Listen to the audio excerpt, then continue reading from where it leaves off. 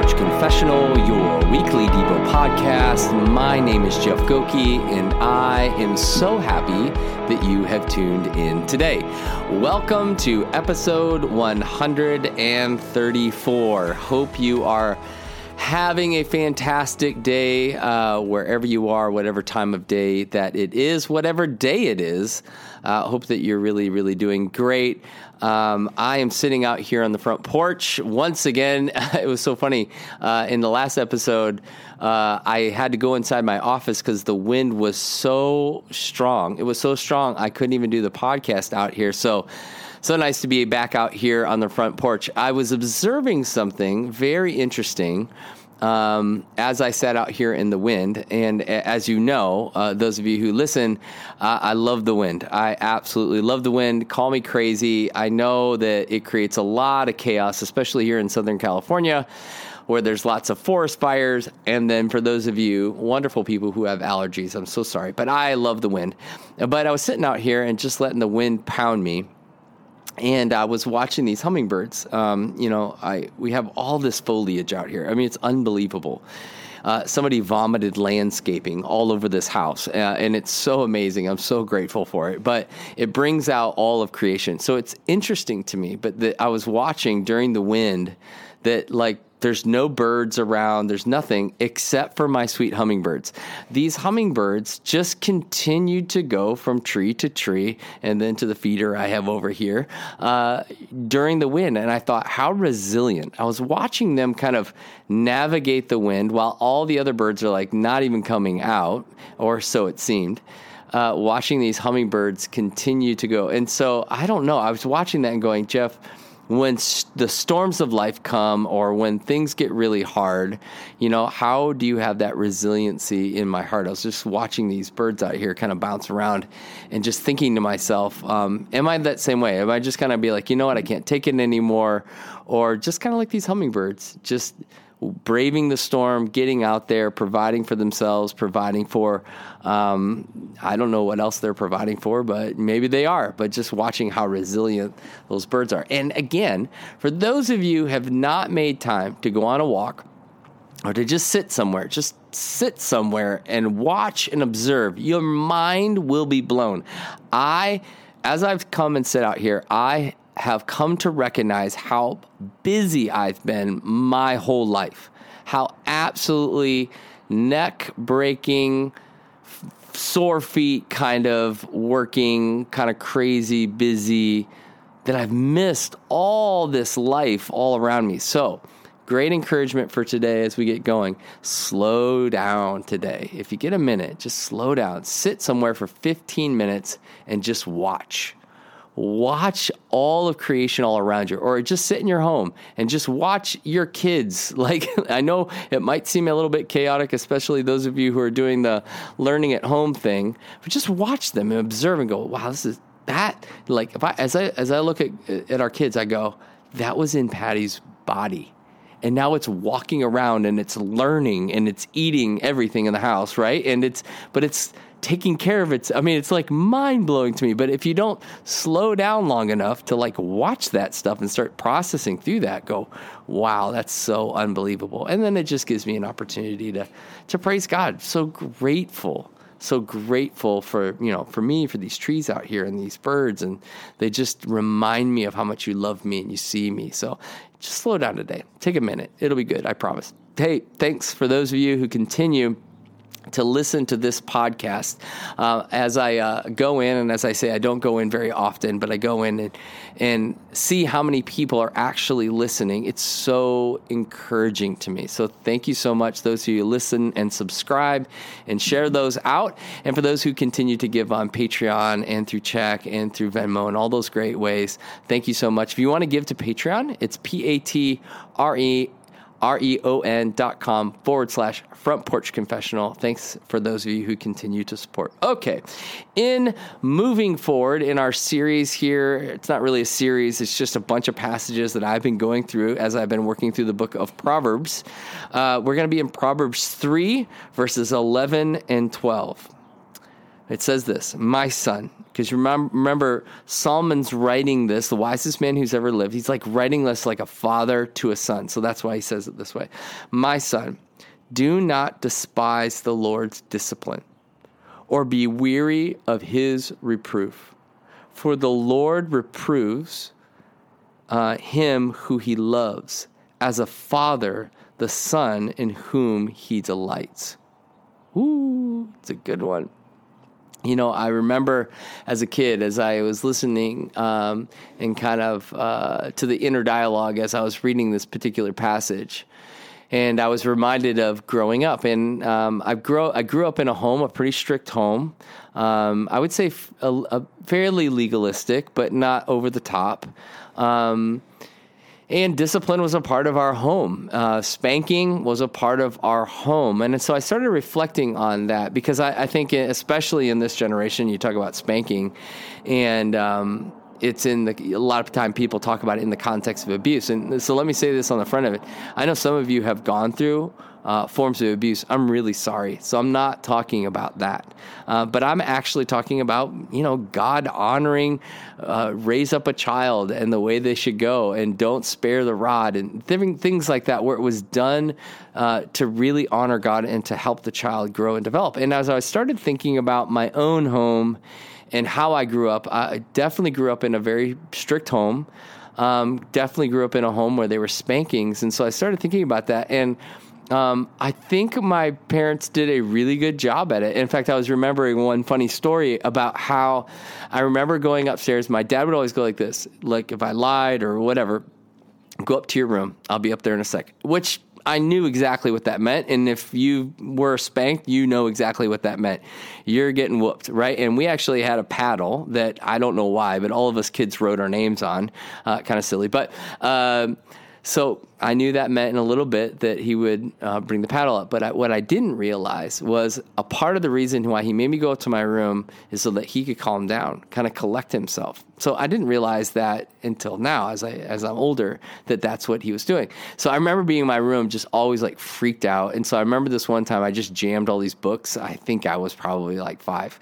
Jammed all these books down the back end. And my dad came in and he cranked me, and it was like this really bizarre sound. And I was like, oh, that wasn't so bad. And he realized that I had put books back there. And so he pulled them out, and I got spanked again. And but I remember my dad always he'd spank me, and then he held me, and he would remind me that he loved me and that he hated doing this, but it really was for my own good. And as I reflected on that, one, I was very grateful for my father and the way that he disciplined us. But I was also starting to think of I don't think anyone... discipline's an interesting topic, and in the context of this passage is very interesting too. It's very interesting. Discipline is very interesting. I don't know of anyone. I don't know of anyone who would say, "I just love discipline. I can't wait to get disciplined. It's so good for me. I just love it." I don't know anybody, and myself included, that would say that. But as I started thinking through this passage, as a father myself, and maybe you're a father or you're a mother, and considering, even for me, why I discipline our kids, and we spanked our kids. We believe that was important, but we feel like we did that in the right way. I started thinking through that, what was that all about? Even thinking today, disciplining our children, what is that all about? Do I just love being right? And do I just love exposing, my kids wrong and how horrible and how could you? Do I just love that? Do I love the power trip? Look, I'm dad. I'm in control. I make the decisions around here. And if you screw up, I'm coming after you. Do I love to think that I'm in control and I'm so powerful? I mean, I basically provide everything for my kids, and without me, they would be completely helpless. Is that why I discipline? Is it this kind of this feeling of control and power? And I started thinking through it and realizing I discipline my kids because I love them enough to do the hard thing. I was thinking, it's not hard to be a bad parent. Like, it's not hard to be a bad parent. It's not hard to be a parent that doesn't care. It's really, really difficult to be a parent that cares, that's willing to do the hard things, that's willing to have your child go, I can't believe you would discipline me, right? Especially right now in our culture where it seems like discipline's like a bad thing, and you got to let your kids do what they want to do. And, they have their own opinions. And, it's like, like in this culture right now, it is not easy to discipline your kids. But I started thinking, like, I discipline my kids because I want to do the hard thing, because I really believe my hope as a parent is that over a period of time that this will create for them a sense of accountability and reform their way of living that will bring them and others life. The hope and the goal of discipline is I'm not releasing you to that sin or releasing you to that dysfunction. No, I'm actually addressing it. I love you so much. I'm not going to enable that in you. I'm actually going to discipline that in you. And as I was thinking through this passage and I was thinking through that idea of being a parent who disciplines, I was transported into Pastor Paul's writing in Romans chapter 1, verse 24 and 25. And he says this, "Therefore, God gave them up to the lusts of their hearts, to impurity, to the dishonoring of their bodies among themselves, because they exchanged the truth about God for a lie, and they worshiped and they served the creature rather than the Creator, who is blessed forever. Amen." And I started thinking through this, and I was like, wow, like I can't, this for me is one of those terrifying passages in Scripture where he releases us to the desires of our heart. And I started thinking, no, I don't want that. I want him to correct me so I never get to a place where I am released from the loving parenting of my Heavenly Father. Like I never want to be released from his loving care. And this is what the proverb is trying to help us understand. He disciplines those that he loves and he cares for. So as I receive this discipline from the Lord, he's going, I love you. I want you to be formed into my image. The theological term would be, this is a part of your sanctification process, right? It's in the cauldron. It's where you're being melted down so you can be formed into something, a tool that God can use for his glory and his honor. And not just that you can grow to understand that you have a God who loves you and cares for you so much that he's not going, whatever, just do whatever you want to do. That's the painful part about this Romans passage. He's releasing them to the desires of their heart. And I'm like, I don't want that. I want that reproof. I want that correction. I need that discipline because it's receiving his love and his care of me. Do you remember as a kid, do you remember running away from home, when you were a kid? Do you remember doing that?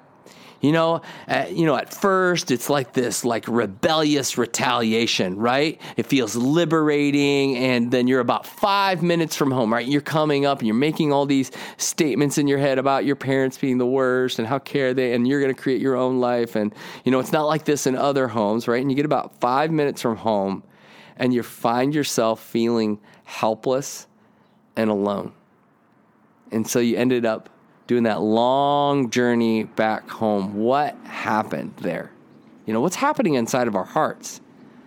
Maybe, just maybe, that you realized that your parents, that they really care for you and that you're better under their care than on your own. And what he's saying in this Romans passage and what he's saying in this Proverbs passage is, listen, be a part of this care that he wants to provide for you. Sometimes that care is this warm, God, you're near, and sometimes it's discipline. But either way, it's care. And it's better to be in the care and to be disciplined than to run away and abandon yourself from his hands. This Proverbs is a loving father expressing how beautiful how absolutely beautiful the reproof of God is. His discipline indicates that you belong to a family. If he didn't love you, he wouldn't correct you. His correction is a direct indication of his love and his care for us. And lately I've been reflecting on the mercy of God in his discipline. And he could have let me go wander off, but he cared enough to not let me go and to correct me. And that's why I find so much comfort in this Proverbs, because life outside the home of discipline is an abandonment from the care of God. So the question I have is this: when is the last time you felt corrected by God or disciplined by God, and why? Work through that today. Heavenly Father, thank you that you are not a God who abandons us, that you actually correct us. God, there are these moments that you release us to the desires of our heart, and that's terrifying. And I just pray right here and now that you would continue your course of correction in our lives, and that we would receive it so we don't have to deal with what it is to be abandoned and released by the God of the universe, that you are never far away, but that you will release us to the desires of our heart. May we live in the comfort of your care. So take a breath, reflect, and believe that the God of the universe is near to you in your own heartbeat. Till next time, cheers.